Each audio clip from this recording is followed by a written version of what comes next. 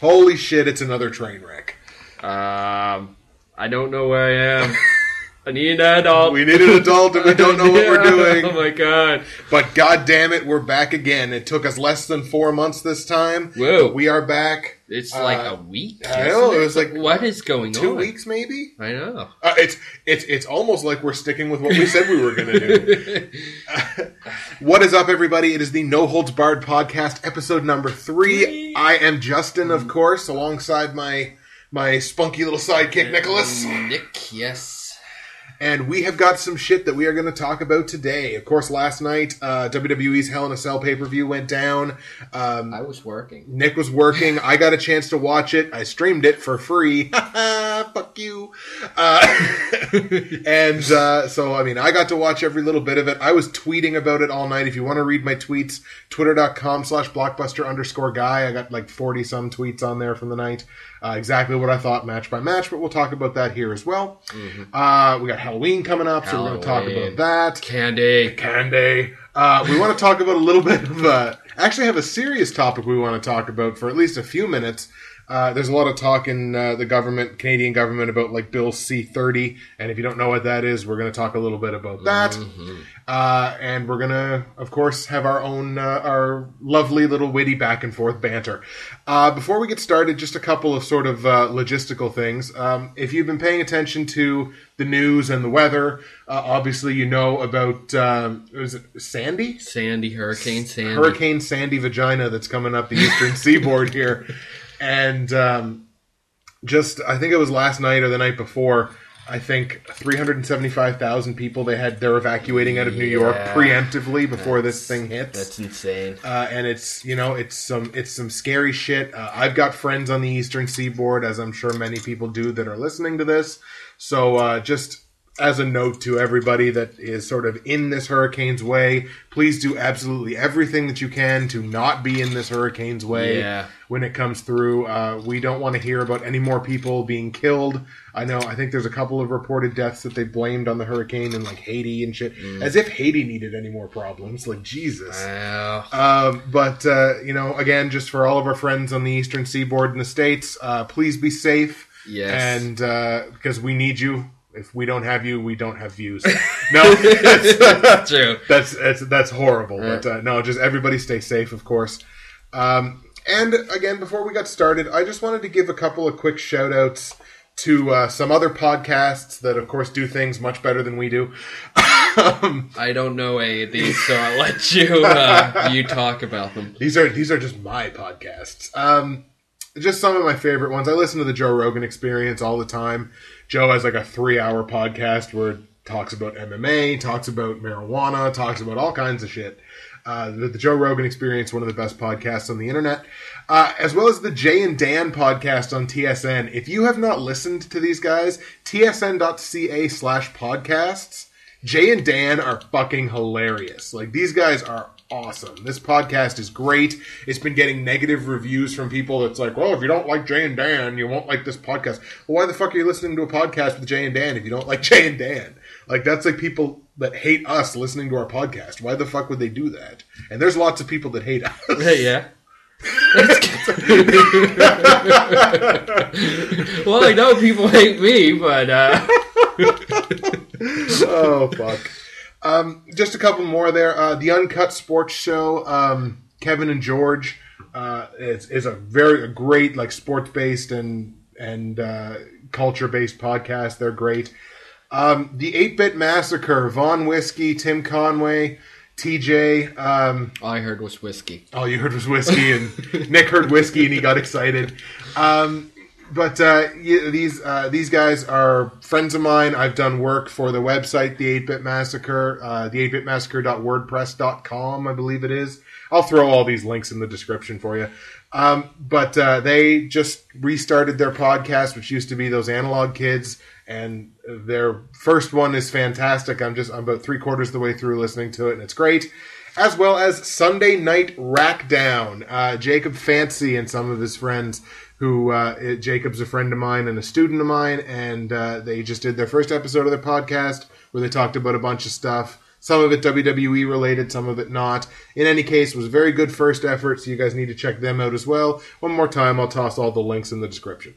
Now, we're done with the dick sucking. Let's talk about Hell in a Cell. Onward to business. Onward to business. And victory. Exactly. Well, somewhat victory. Let's not get ahead of ourselves on the whole victory thing. So, WWE Hell in a Cell went down last night. Hell in a Cell 2012. We had 8 matches on the card. 8. And the pre-show, which for the first time didn't actually have a match. No? The pre-show was fucking silly. The pre-show was a downgrade from previous pre-shows where at least you might have like a minor title match or something like that. The entire pre-show was John Cena coming out to the ring and giving a promo on this whole AJ situation, this whole thing like, oh no, AJ and John Cena have been, as Jim Cornette would say, he's a fornicator, you know, and, it was fucking dumb. Like, it was just stupid. It was almost as bad as the TNA angle with AJ Styles and Dixie Carter and the crack whore. I don't know if you've been I don't think you pay attention to TNA, do you? Not really, no. No, I try not to, but every now and then I'm like, well, what the fuck? I'll give them a chance. and they always find a way to disappoint me. They really do. Well, what can you do? Most recently with putting their main title back on Jeff Hardy. Really? Yes, fuck sakes. How long before he falls off the wagon again? Yeah, not But anyways, this was. What can you do? This was just fucking dumb, and like I don't know. You think about it as like if AJ got, and I'm sort of stealing this from a guy I follow on Twitter, but whatever, he doesn't listen to this. If AJ gets fired for fooling around with a superstar, shouldn't Kelly have been like banned for life because Kelly legit like fucked half the locker room while she was there. So. I mean, and even like Vicky Guerrero. Well, yeah, Vicky Guerrero is a perfect example. She's done like more than friggin' AJ is accused for. Let's take a look at this. Ziggler, Swagger. This is all in storyline, of course, but Ziggler, Swagger. Probably Cena at some point. Like I mean, the first pay-per-view that she's fucking on, she lets the friggin' referee screw over the main fucking match. Oh fuck, we'll talk about that too, because we were wondering on this podcast where the whole CM Punk and Ryback thing was going to go. Yeah, it was interesting. Well, we'll put it that way. But we'll start it off. Randy Orton defeated Alberto Del Rio in a singles match, about almost a 13-minute match. It wasn't bad. It was a good opening match. It's not something like... If that would have been the main event of a SmackDown, it would have been a really good main event. Oh, yeah, for sure. But, I mean, we're talking about the opening match in a pay-per-view. Like, trying to set the pace for the rest of the show. So, I mean, it was good. It was average. It wasn't bad by any means. Oh, no. I mean, Randy Orton and Alberto Del Rio are two good wrestlers. Yes, absolutely. This was a match like I really was not invested in this match whatsoever. This was the match on the card that I was looking forward to the least until I heard about the triple threat match for the Divas title. But Lies. But like in terms of the men's matches, this was the one that I just wasn't really looking forward to. We'll put it that way. But it ended up being a good match, so all good there. Team Rhodes, this was the tag team title match. Yes. Team Rhodes Scholars, Cody Rhodes and Damian Sandow, defeating Team Hell No, Kane and Daniel Bryan. By disqualification. Disqualification in a title match. Cornette face on the ending. Really, didn't you see that coming, though? Sadly, no. I wanted one of the teams to win clean. Yeah. I more wanted Team Rhodes Scholars to win clean because I think I really legit think it's time for Kane and Daniel Bryan to feud. You know what I mean? Yeah. I really think it's time for them to feud against each other rather than continue with the tag team. It's not that I don't like the tag team. Yeah. I just think that the it's tag like team was awesome. Exactly, but it's just like it's two former world champions that they've smooshed together in a tag team, and that's just not. It's not something that I like. Yeah. Granted, they've done some pretty good things with it. Oh yes.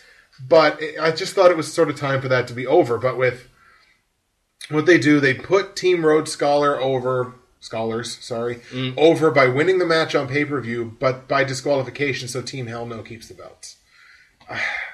I don't like disqualifications in title matches to begin with. Yeah. Unfortunately, this becomes almost a theme later on in the evening, which we'll talk about. It wasn't a disqualification, but we'll talk about it. But, I mean, some telephone aggro from upstairs, but we won't worry about that. So they win by disqualification. It was a 13-minute match. Yeah, we have our first caller. This is not a call-in show. So, I mean, they win by disqualification. But up until that point, this was a fantastic match. I think I rated this match like 4.5 out of 5. Like, it was a really great match up until this point. They just screwed the pooch on the ending. Yeah. The right team won, in my opinion anyways, but for the wrong reasons. You know what I mean? But it was definitely a pickup from Orton versus Del Rio. So, you know, the pay-per-view's trending along at a pretty good clip at this point. You know, you have a decent opener and an excellent second match. Yeah, so putting together awesomely. Exactly, you're going in the right direction. Starting it up. Third match on the card, Kofi Kingston defeats The Miz. As you know, or you should know anyways, Kofi Kingston defeated The Miz on WWE's Wednesday night show, whatever it happens to be. Yeah, I forget what it's can't called. remember what the title of the show is. Honestly, I've never watched it. No. So, no, I haven't either. So Kofi Kingston won the title from him after that Trouble in Paradise on Raw. That was like a legit kick to the face. Yeah. Like, I mean, that would have knocked out Crow Cop. Like, that was fucking huge. And Miz, from the look on his face, unless he's like an Oscar caliber actor, looked like he was out. Like, looked like he got rocked pretty heavy. But anyway, so Kofi Kingston defeats The Miz, retains the Intercontinental title, beats him clean.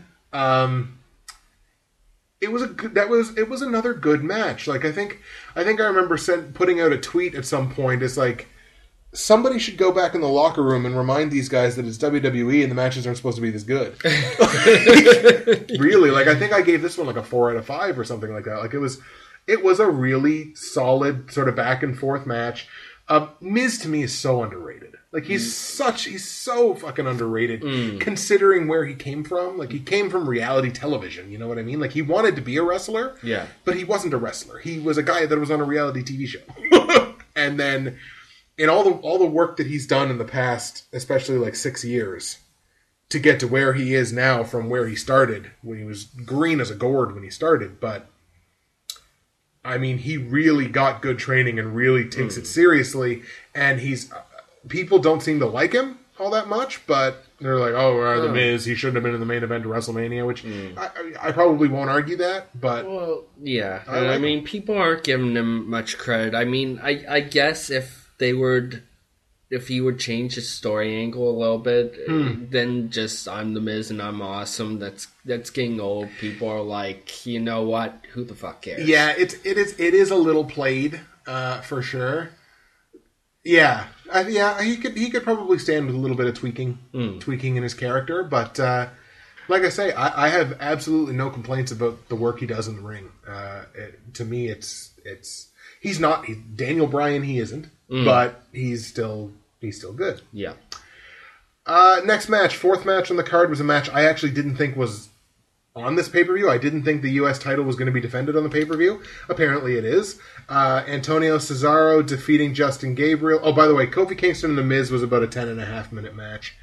Antonio Cesaro defeating Justin Gabriel to defend the United States title was about a 7.5-minute match.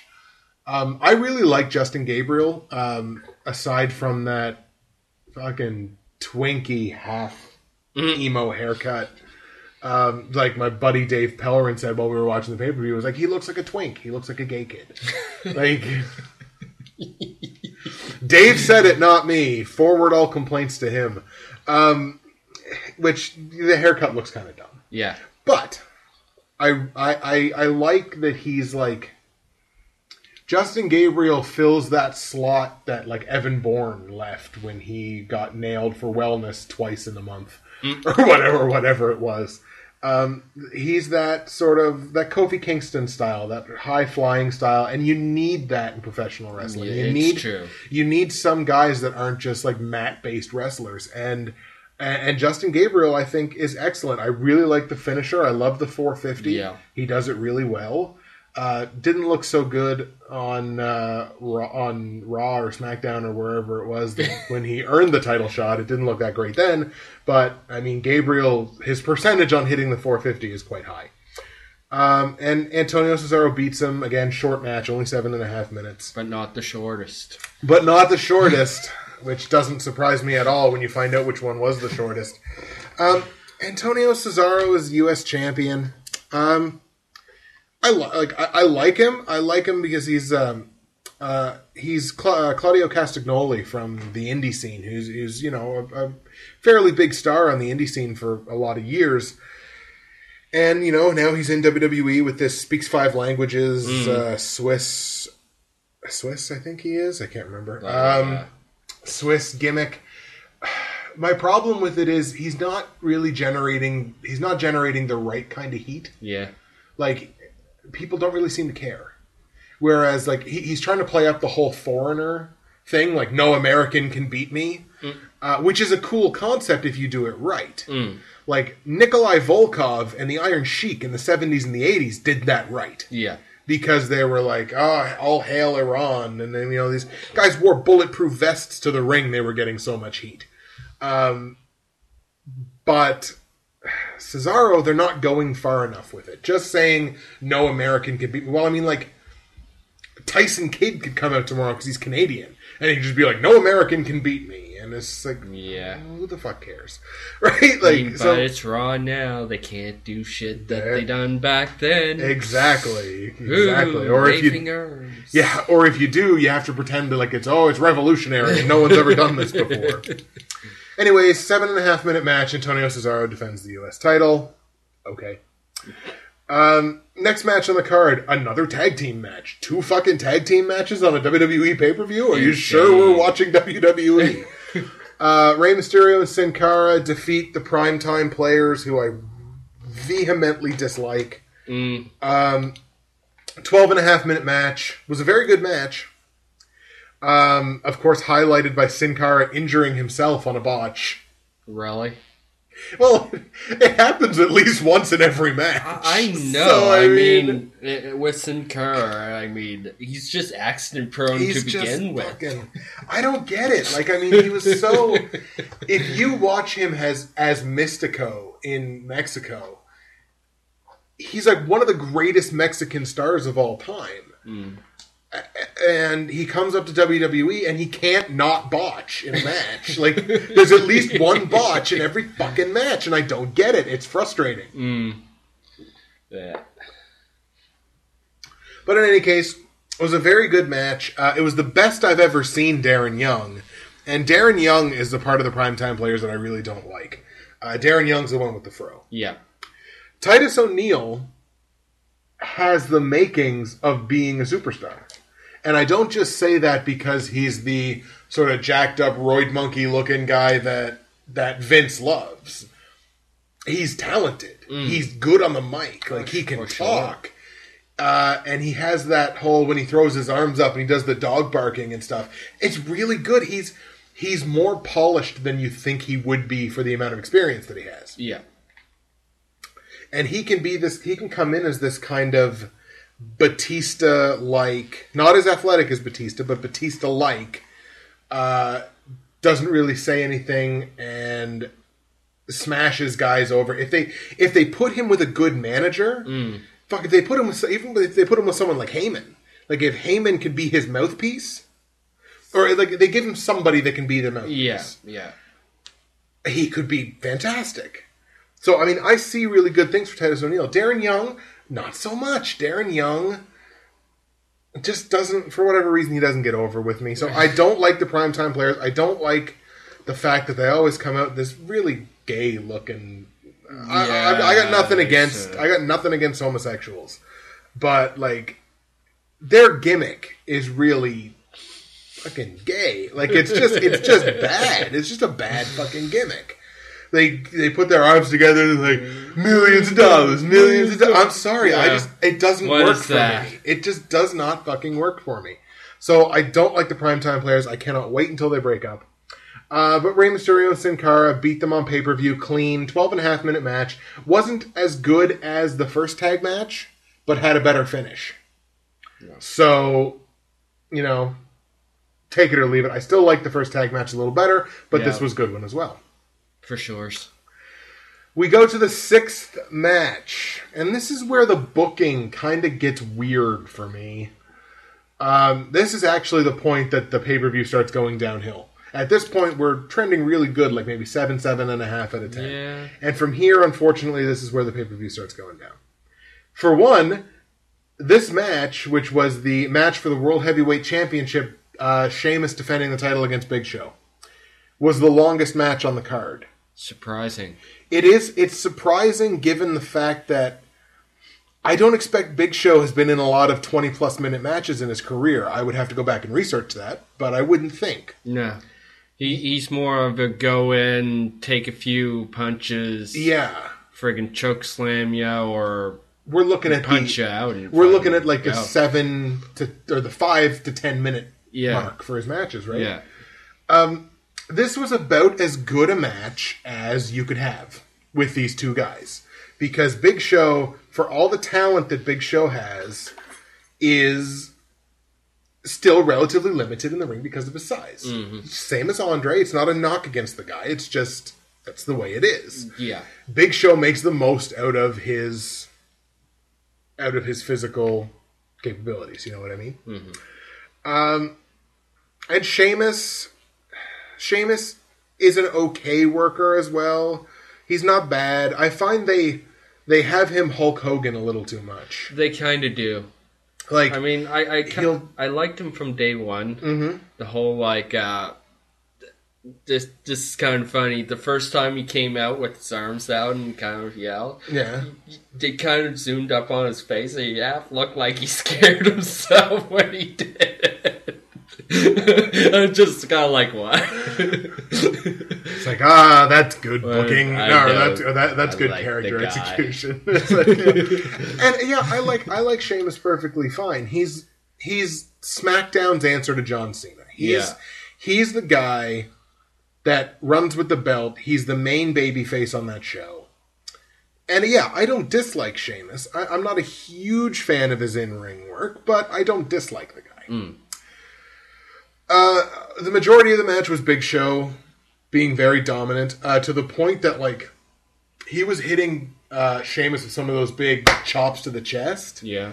And the welts that were on, not like red marks, welts. Like deep red, almost purple marks that almost looked like he was being whipped with something. Were like all over his chest. And it was cool. It got over. Like really looked like Sheamus was getting his ass kicked. Which he was for the majority of the match. Sheamus mounted a little bit of offense, but then Big Show would come back. And a lot of the match was just Big Show being very dominant. And then they got towards the end. And towards the end of this match is where it really started bugging me.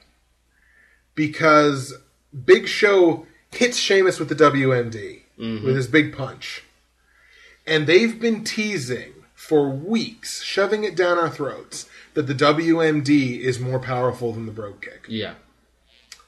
So he hits Sheamus with the WMD, and Sheamus kicks out. I'm sorry, it bugged me. Sheamus kicks out of the WMD, mounts his Hulk Hogan comeback, hits Big Show with the Brogue. And then I'm like, oh my god, they've totally destroyed Big Show's finishing move. Because I'm like, I thought it was going to end there. Yeah. They redeemed themselves a little bit because Big Show kicks out of the Brogue. So, okay, they've redeemed themselves a little bit. But then, at the same time, they've now basically just told you, well, okay, I guess the finishing moves are even.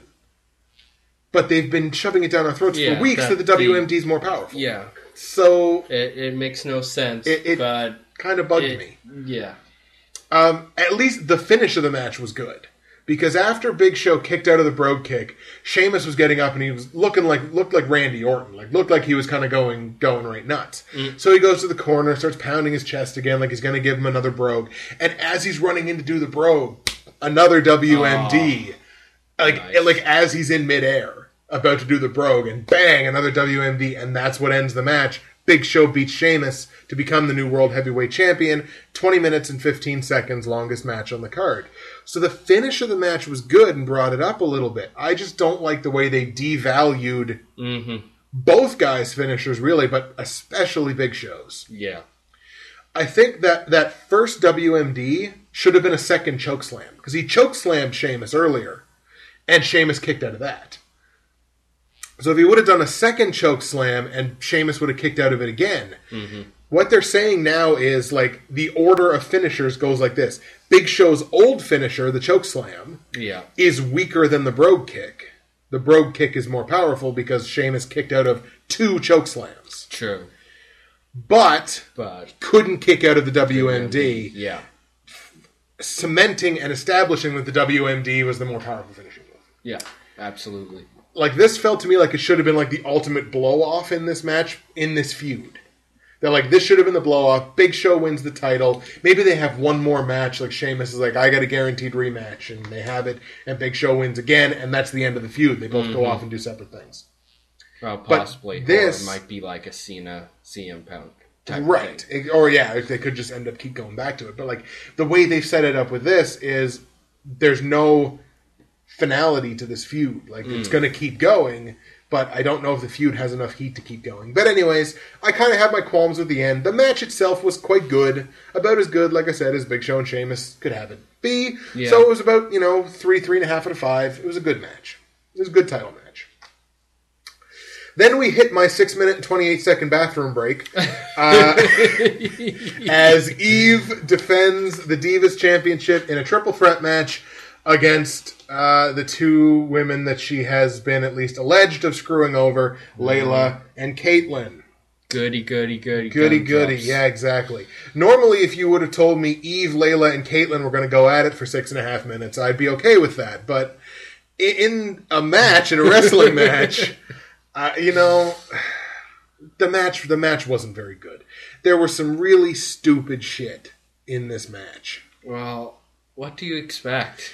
And this is the problem, because I know, like, the guys in the back that book for the women, guys like Fit Finlay, who I think is one of the primary bookers for the women, are like, they're always urging WWE, look, you need to give the divas more time. You need to give them longer matches. You need to let them do things. But when you give them a longer time slot than the 3 or 4 minutes that they average on, like, a Raw match or a SmackDown match, here they gave them 6.5. For a triple threat match. It's still a short amount of time for a triple threat. But in that 6.5 minutes, they did a bunch of stupid shit. Yeah. So how can you trust them? You know what I mean? Like, Eve is probably... If you look at the roster of female wrestlers and you try to grade them on their wrestling ability, there's probably only 2 on the roster who are very good wrestlers. I believe you. And that's Natalya... and the one that's got the belt right now, Eve. They're probably the only 2, like, legit wrestlers. Because, like, Eve studies, like, Gracie Jiu-Jitsu and shit. So, I mean, like Eve's talented.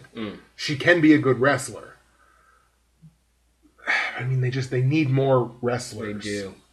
Which is good, because they just recently signed, I think, Sarah Del Rey, who is one of the best female wrestlers on the planet. I keep going back to the term wrestlers, because if they want more time, they need to put on better matches.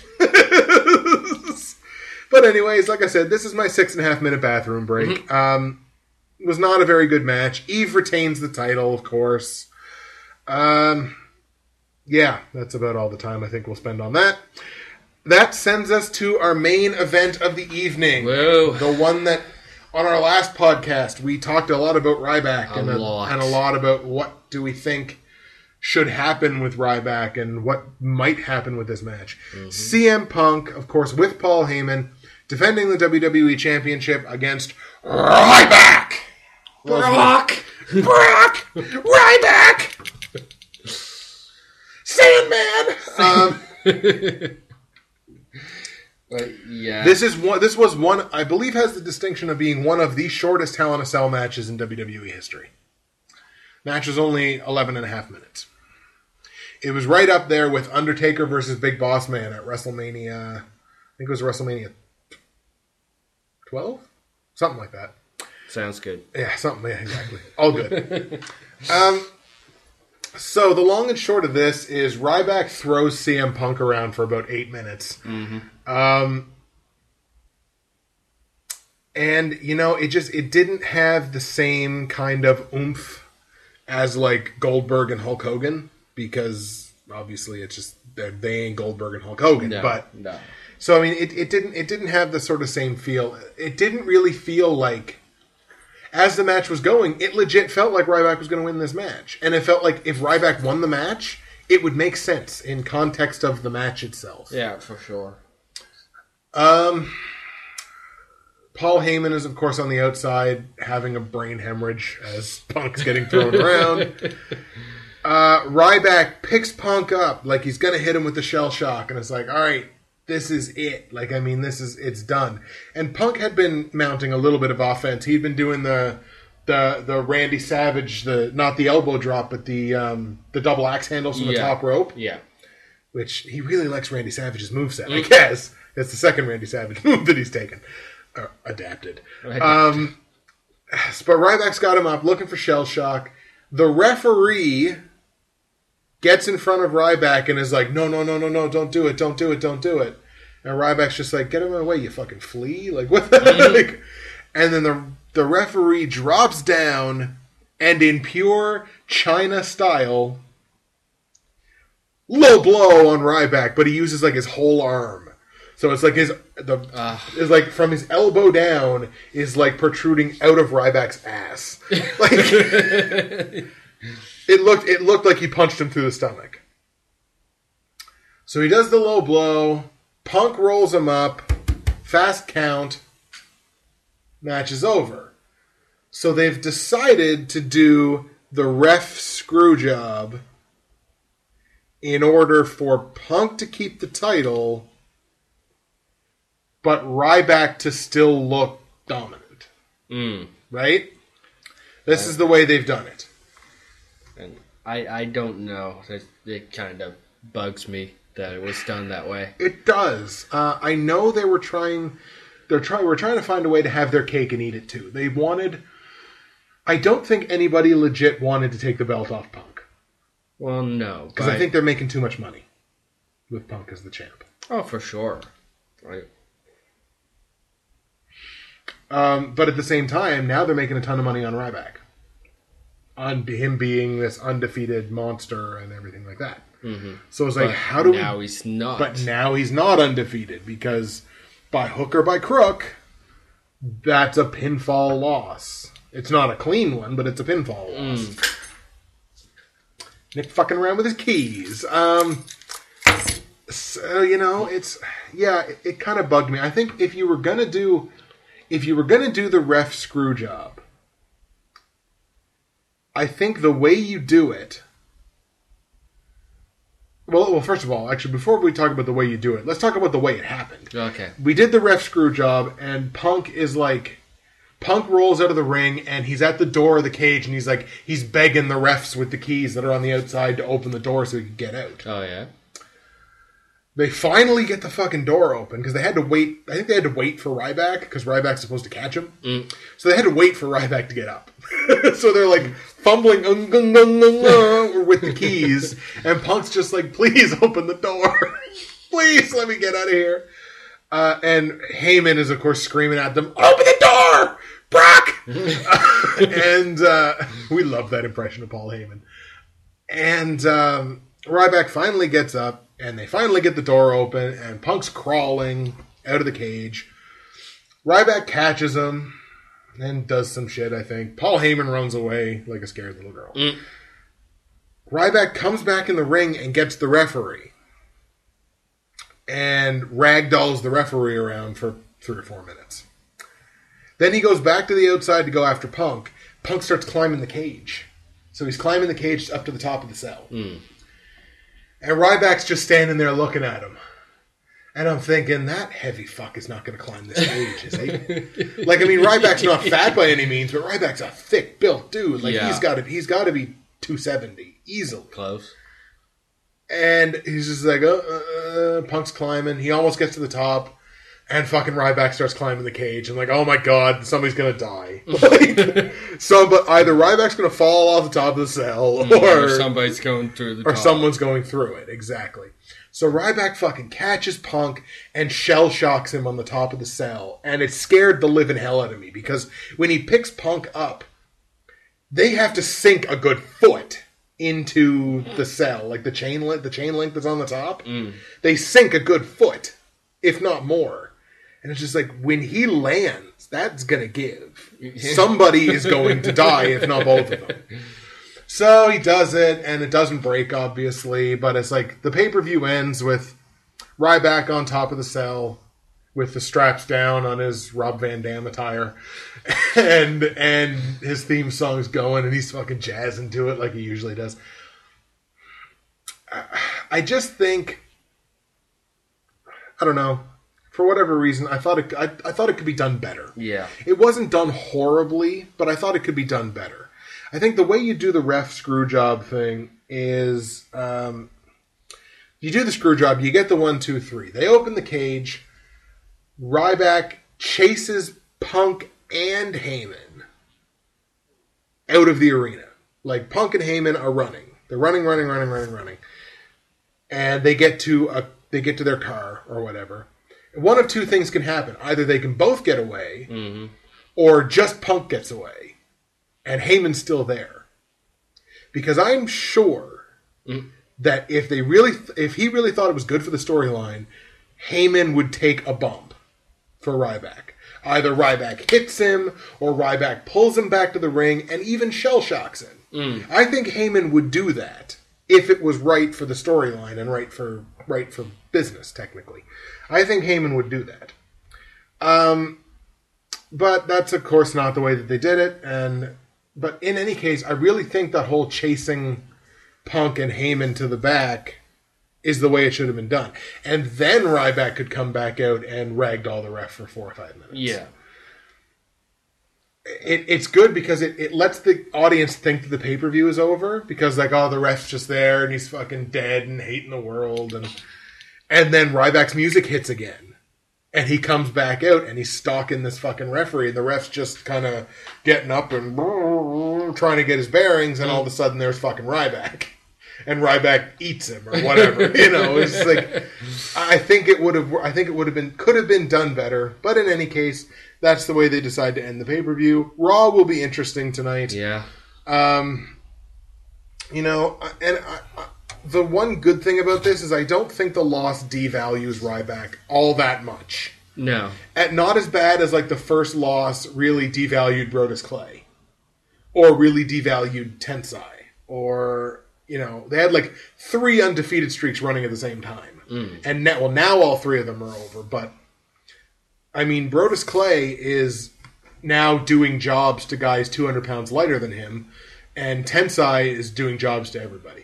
So, like, Tensai's just riding out his contract until he gets to go back to Japan. Like, that's some real shit. Like, he's definitely just riding out his contract at this point. Anyways, that was Hell in a Cell. In a nutshell. In a 40-minute nutshell. And, I gave the pay-per-view, I think I ended up settling on around a 6. Because I thought there was some really good stuff in there, in that pay-per-view. But at the same time, there was some pretty wonky shit too. So it was slightly above average, but I thought it could have been done better. Well, as soon as I can watch some video of it instead of just reading about it, I'll get back to you and let you know. Fair enough. We just thought we should talk about it a little bit, I guess. But yeah, so that was Hell in a Cell, and whoop-de-doo. Whoop-de-doo. So we've got our shout-outs, and we talked a little bit about Hell in a Cell. We thought we would sort of just take a quick opportunity now to talk a little bit about Borderlands 2. Our gameplay. Exactly. As everybody knows that's been following my YouTube channel, youtube.com/Bridgewater's Finest. And a couple of them that have been watching my podcasts. Yes, exactly. Vlogs. God damn it! Why do I keep on calling them podcasts? I don't know, sir. I wish you were doing it just for the sake of the podcast, but I don't think you are. I think you're legit. Just like podcast, vlogcast. I should just call them vlogcasts. Vlogcasts. So there you go. I'm just gonna stand up because my butt's a little sore, so I'll talk a little bit louder. So yeah, Borderlands 2. We got it on release date. Yeah. And we're now 16 episodes in. 16. The 17th episode, I believe, should be up. I'll probably put that up tonight or tomorrow. Yeah? Yeah, I think so. You know what? It's been superbly fun. It has been. We played a couple of sessions, just sort of our co-op on the first Borderlands, just to kind of get the feel for it. I know you ended up buying it. Yeah. I have the Game of the Year edition, so I have all the DLC and everything like that.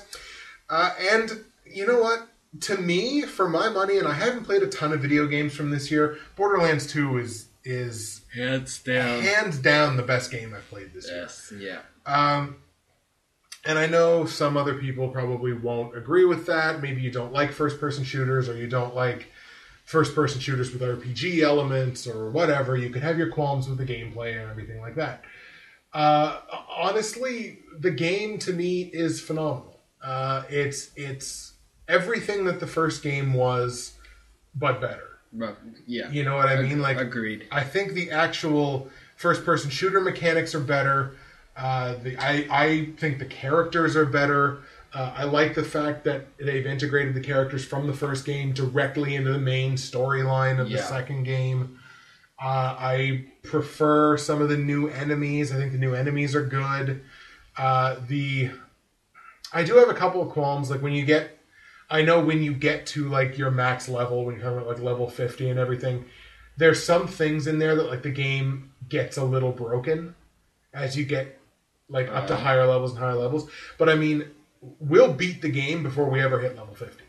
You know what I mean? So, like, I mean, we're only, I think, level 11 12 now. And we're already we're past the Firehawk stage through what we've played, not what we've actually posted. But yeah. So, I mean, we'll beat the game long before we hit 50. We'll hit 50 on a second playthrough if we ever did that. Yeah. Yeah. Game is fantastic. Okay. Yeah, America, exactly. No, so I mean, there's really nothing about the game that I haven't liked. The dialogue is hilarious. We've gotten so many laughs from playing this game. It's almost unbelievable. But it's just the game is really, really funny, and it's a very enjoyable thing to do. We like staring at Lilith's boobies. As you can see in the next episode that we upload, we have a few minutes of staring at Lilith's tatas. You know, to me, it's just like I say, it's more but better. And what I mentioned to you before we started recording the podcast, one of the great things that I love about Borderlands so much is the production company that's behind it. Gearbox Software, for the little bit that we kind of bitched about them at the beginning of the Let's Play, Gearbox, with stuff like their DLC, are awesome. Oh, yeah. They've already got their first DLC out. They released their first DLC like a week early. And no video game company ever releases DLC early. If anything, they release it late. So there's Gearbox releasing their DLC a week early. We already have the 5th character class of the Necromancer. That was released a day early. Wonderful. And I know they have another DLC that I think they want to release before the end of the year. So, I mean, Gearbox puts this game out, but they don't just sort of put the game out and then sit on their hands and be like, oh, look at this great thing we've put out. Yeah. They keep working on DLC, fucking constantly working on downloadable content. And the thing that they did this weekend was they were giving away what were called shift codes. They have this program that's called Shift. Did you post that on your Facebook? I did. Is that yes. what that was? Yeah, I shared a couple of them, and what you do is you went on to the Borderlands game, and there was a section in extras for shift codes. And each shift code that you entered got you a free golden key for that box, since that crate in Sanctuary, where the stuff levels with you. And they gave every couple of hours over the weekend, they gave you a unique one on Facebook and a unique one on Twitter. Oh, nice. So I was on their Facebook page and I was on their Twitter page getting free golden. I think I have, now instead of 1 golden key, I think I have 9 that we can just use for whatever characters. You know what I mean? Like, I can use it for my solo character, or we can use it for the Let's Play character as we get closer towards the end. So, Gearbox Software is one of those production companies that they love their games. They clearly love their games because they work on the DLC constantly. Like, they start working on it like the next day. They release the game, let's get working on the downloadable content. You know what I mean? So this was just, I suppose, a couple of minutes to kind of gush about Gearbox and Borderlands. And 2 thumbs up. 2 thumbs up. Well, 1.5. It'll get to 2 thumbs up depending on how good your next DLC is. Yeah. I think what I'm going to do is I'm just going to shell out and buy the Season Pass. Season Pass is $29.99, but it gives you all DLC present and future for free. Okay. So I think I just may end up shelling it. Rather than buying the Game of the Year edition again down the road, I'll probably just end up buying the free pass. Sounds like the thing to do, sir. Exactly.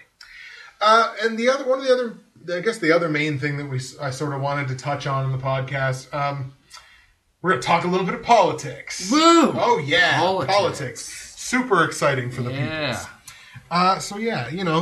Talking a little bit about a bill that's currently going through the Parliament in Canada. This is specific to Canada. Bills, like a gas bill. Yeah, it's a matter of fact, it's worse than a gas bill. This is Bill C-30, which, if you don't know, is the bill that's entitled "Protecting Children from Internet Predators Act." An act to enact the Investigating and Preventing Criminal Electronic Communications Act and to amend the Criminal Code and other acts. Fuck the Criminal Code. Fuck the Ted DiBiase. You know all about tomorrow. Fuck the tomorrow. Oh, Iron Sheik, we love you. So basically, what this is, well, actually, you know what? I got the Wikipedia article up right here. I will read to you exactly, at least what the Wikipedia article says that Bill C-30 is. Come on, school teacher. Teach them something. I'm ready to learn. I'm ready to learn. The bill would grant authorities new powers to monitor and track the digital activities of Canadians in real time, require service providers to log information about their customers and turn it over if requested, and make backdoor entrances mandatory, allowing remote access of individuals' electronic information, each without needing a warrant. Wow.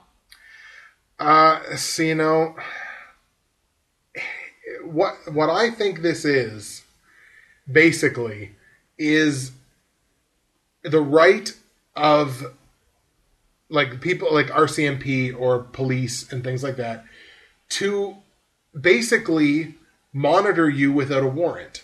As long as they have even, like, the tiniest suspicion that something might be going on. So wait. Okay. They're protecting children from internet predators by checking their back doors. Did I get that right? No? Let it be known, No Holds Barred, the podcast that goes there. Something about children's back doors. Wow, sir. This, yikes. We'll just put it that way. In essence, yes. Okay. Yes, basically. Back on topic. You got it. Yeah, you got it right. Nailed it to a T. Nailed it to a T. That's all you need. You can nailed it. Basically, it's just like they title it "Protecting Children from Internet Predators," but really, if they thought you were doing anything that was even moderately illegal, they can go to your service provider and say, I want the internet records, or I want the text message records, or I want the phone records of this person, and they don't need a warrant for it. To me, it's horrendously slippery slope. It is. And again, like mentioned here, the bill does not mention children or internet predators other than in its title. So they basically just renamed the title, because originally it was titled Lawful Access Act, which is more accurate to what it is. It is. Because it's like, we have the right to access all this information. But now it's like protecting children from internet predators. Who's going to vote no on a bill titled Protecting Children from Internet Predators? Well, when your bill doesn't have anything to do with children or internet predators, it's okay to vote no on it. It's... And again, critics claim that authorities would likely use the powers to harass peaceful protesters and activists. And this is... That sounds more accurate. Exactly. Like, the possibility, at least, is there, and that's what I take the issue with. If you passed this act and it prevented something from 9/11, something like 9/11 happening in Toronto, awesome. But my problem is, if you pass this act and then you say, well, we passed Bill C-30, and there's these people that are planning a protest in Calgary. We're just going to make sure that everything's on the level here, and we're going to take all your telephone records and internet records. People have a right to privacy. It is, I believe, the first point in the Canadian Charter of Rights and Freedoms. If it's not the first one, it's absolutely in there. It's up there. People have a right to free speech. People have the right to privacy. And I know it's the internet, and nothing on the internet and nothing electronic should really be considered private. Technically, I guess. Because it can be intercepted any millions of ways. But at the same time, when you're in good faith, simply living your life, using the internet for the means that you use it for, as long as you're not doing something criminally... law enforcement should not have the right to access this information. No, that's true. Unless there's beyond a reasonable doubt of suspicion. And this is kind of the same thing, and I'll sort of just briefly mention. It's almost the same thing as with this Lance Armstrong thing, where they took away all his Tour de France wins and they want him to pay back all his prize money and everything like that because they think he doped. They have no accurate 100% proof that yes, he doped. They don't have pictures of him injecting shit into his ass. Well, at least public pictures of that. They don't have... all they have in this entire case is hearsay. And in the legal process, there's something called burden of proof. The burden of proof goes on the person that lays the charges. And part of that is suspicion beyond a reasonable doubt. You have to have legitimate, beyond reasonable doubt, reason to think something is going on in order to do these things. But what this bill would do is this bill says, well, you don't need a warrant to do this stuff. So even if you have a little teensy-weensy bit of suspicion, Mr. Chief of Police in Toronto, that your wife might be fucking 6 black guys... yeah, you could take all her phone records and her internet records and everything like that. It's bullshit. I'm sorry. It's conservative bullshit from this majority government that somehow the people of this country were stupid enough to elect to try to do something like this. I know it was talking about something completely different, but I look at this as like, this is the anti-Trudeau Act. Remember Pierre Elliott Trudeau? One of the best, probably one of the greatest prime ministers we've ever had in this country. Pierre Elliott Trudeau stated specifically, the government has no place in the bedrooms of the nation.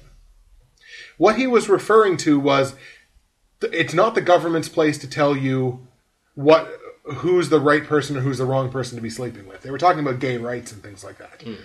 But the same thing sort of applies here. It's not the government's place to go in and look at quote-unquote private electronic records of citizens that have not done anything wrong just because there's the slightest moderate chance that they think something might be happening. If they had that right, I'd have been put in jail a long fucking time ago. Because some of the things that I've said on like Facebook. Yeah. Like political things that I've said on Facebook, talking about, this government is bullshit and here's why. Well, I'm sure a lot of people would be in trouble if... I mean... Oh, exactly. Things like me showing support for Occupy Wall Street, me showing support for anti-government protests. It's like, well, he might be planning to blow up the Halifax legislature. We better get all his records. Fuck. Like, to me... Hello. Thank you. I don't know if you guys heard the beep, but we did.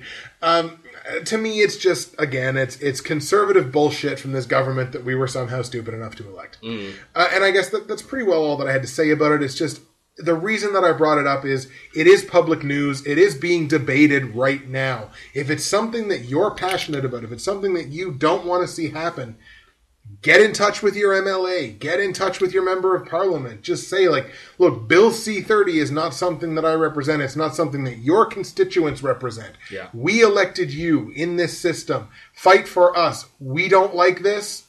You need to express that to our government that we do not like this. Express yourself. Express yourself. All right, back to some fun-loving shit. Enough political stuff from a guy that's an avowed anarchist communist.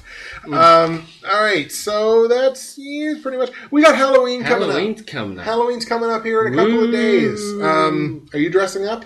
Probably. What are you going to dress up as? I don't know, but I need some candy. You need some candy? I think you should just go around dressed up like you. It's like, hey, don't you know my costume? I'm the name no one will use from YouTube. Give me candy. I need one of those shirts. I make videos or I make mad YouTube money. Yeah, that should be a line of shirts that we make. I make mad YouTube money. You know how many people would fucking buy that? YouTube people would buy that. That would be huge. Originally I was going to go as sort of the domesticated psycho because I have to work, right? So I'm thinking like, oh, fuck. Well, whatever I wear, I'm still going to have to be wearing my work clothes. Yeah. I've found a way around that. Have you? I have. I am going as Ricky from Trailer Park Boys. Nice. Yeah. I'm going to change the facial hair a little bit to make it look like his. I'm going to slick the hair back like he does. Because in the show, he wears collared shirts, which is what I have to wear to work, and wears track pants. So I'm going to get to rock my track pants at work. Nice. Which is excellent. And yeah, so I'm not going to be allowed to swear, unfortunately. But I'll just have to curb that down a little bit. That's okay. I can still bleep myself. Yeah. So we're all good there. Nice. So yeah, I'm going to end up going as Ricky from Trailer Park Boys, and I'm going to take duct tape and put it over the name on my name tag and write Ricky in a Sharpie. Nice. I think it's going to be great. Yeah. I'll have a costume myself. I'm just going to wing it. Just going to wing it? Fair enough. Yeah. You can have that psycho mask now. I'm not going to use it. Yeah, so that's I think what I'm going to end up doing for Halloween. Like I say, I have to work, which kind of sucks. Yeah. Well, hopefully Halloween will be on the 31st. Yeah, might be that's on true. The 1st of November. Might end up being on the 1st of November because of this storm. Because of all this weather stuff. It's going to be... pardon me, I had a little yawny, a little past my bedtime. At 3 in the afternoon. Yeah, well, because of all this... because of all the shitstorm with the weather, literally... Yeah, they may end up having to move Halloween to November 1st, which I can't remember in recent memory that they've ever done that. Not sure. I'd have to think about it. But yeah, that it would be kind of interesting because like I know most businesses and everything like November 1st comes around, it's like okay, all the Halloween shit goes down, our Christmas stuff needs to go up. Although most businesses aren't waiting to put their Christmas stuff up, and that's kind of pissy. I don't like it. I don't think Christmas stuff should be up. No. I don't think Christmas stuff should be up prior to Labor Day. Not Labor Day, but you have a fucking tree over there. Yeah, but it's not plugged in. So it makes it okay. Yes. It's not plugged in, so it makes it okay. I passed this bill, so it's okay for me to look at your cell phone records. Oh. Yeah. Your cell phone records would be scary stuff there. Texting all those hooker transvestites and... Well, I only do it for you. I appreciate it, sir. I've had some good times. This actually leads into a bit of a funny story. Halloween based. This was... when would this have been? This would have been, I think, my 4th year of university, so maybe 2007. I know we were all living in the Birch at Mount St. Vincent, and we had Halloween decorating competition where you would decorate each townhouse and like that. So we decorated it all up as a haunted house, and we had a fucking smoke machine, which we had down in the lounge. We weren't allowed to have a smoke machine, but fuck it was Halloween. So we had this smoke machine, and the judges were coming around, so we turned the smoke machine on about an hour before they started coming around. So the whole fucking place was just filled with this haze, up to like the 2nd and 3rd floors. Like, it was hazy in the whole fucking building. I had dressed up as Jason Voorhees from the Jason movies. I guess they're just called Jason. From the Jason movies. And so I was dressed up. I had the fucking mask, and I had a cleaver that had fake blood all over it, and I was wearing my light brown, like, long sort of trenchy coat jacket or whatever, and it was shifted all to the side. So, like, one arm was almost totally hidden, the other one was pulled way up. So what I did when the judges were coming was I just had to walk down this hallway that led towards the main entrance. Not to say anything, just to sort of lurch along or something. And I kind of scared one of the judges when they came around the corner because I was just there, and I had my head tilted, and I was just walking, like looking right at them. So I kind of freaked her out. I walked by them without looking at them or anything like that. And I walked right up to a door, and I would have my face was right up to the door, and I wasn't moving, so I was just sort of standing there. And a couple of them, I was later told a couple of them like turned around and was like looking at me and shit. So I was like, all right, I think this is getting over. But I need a little something extra. So as I'm at the door, eventually I just raise my hand and just slam on the door. Scared the ever-living piss out of the judges because I did it really, really hard. But the combination of doing that and the fog machine set the fire alarm off. Nice. So the fire alarm was going and going and going through the building. So everybody had to evacuate. We had to shut the smoke machine off. The fucking fire department showed up because it wasn't planned. So the fire department shows up. We won. I don't think after that point, I don't think they couldn't not give it to us because like we went to the point that we had the authorities called and shit. So I mean, we ended up winning at least. Well, that was a cool Halloween. That was the Halloween that that was the first time I dressed up in years, right?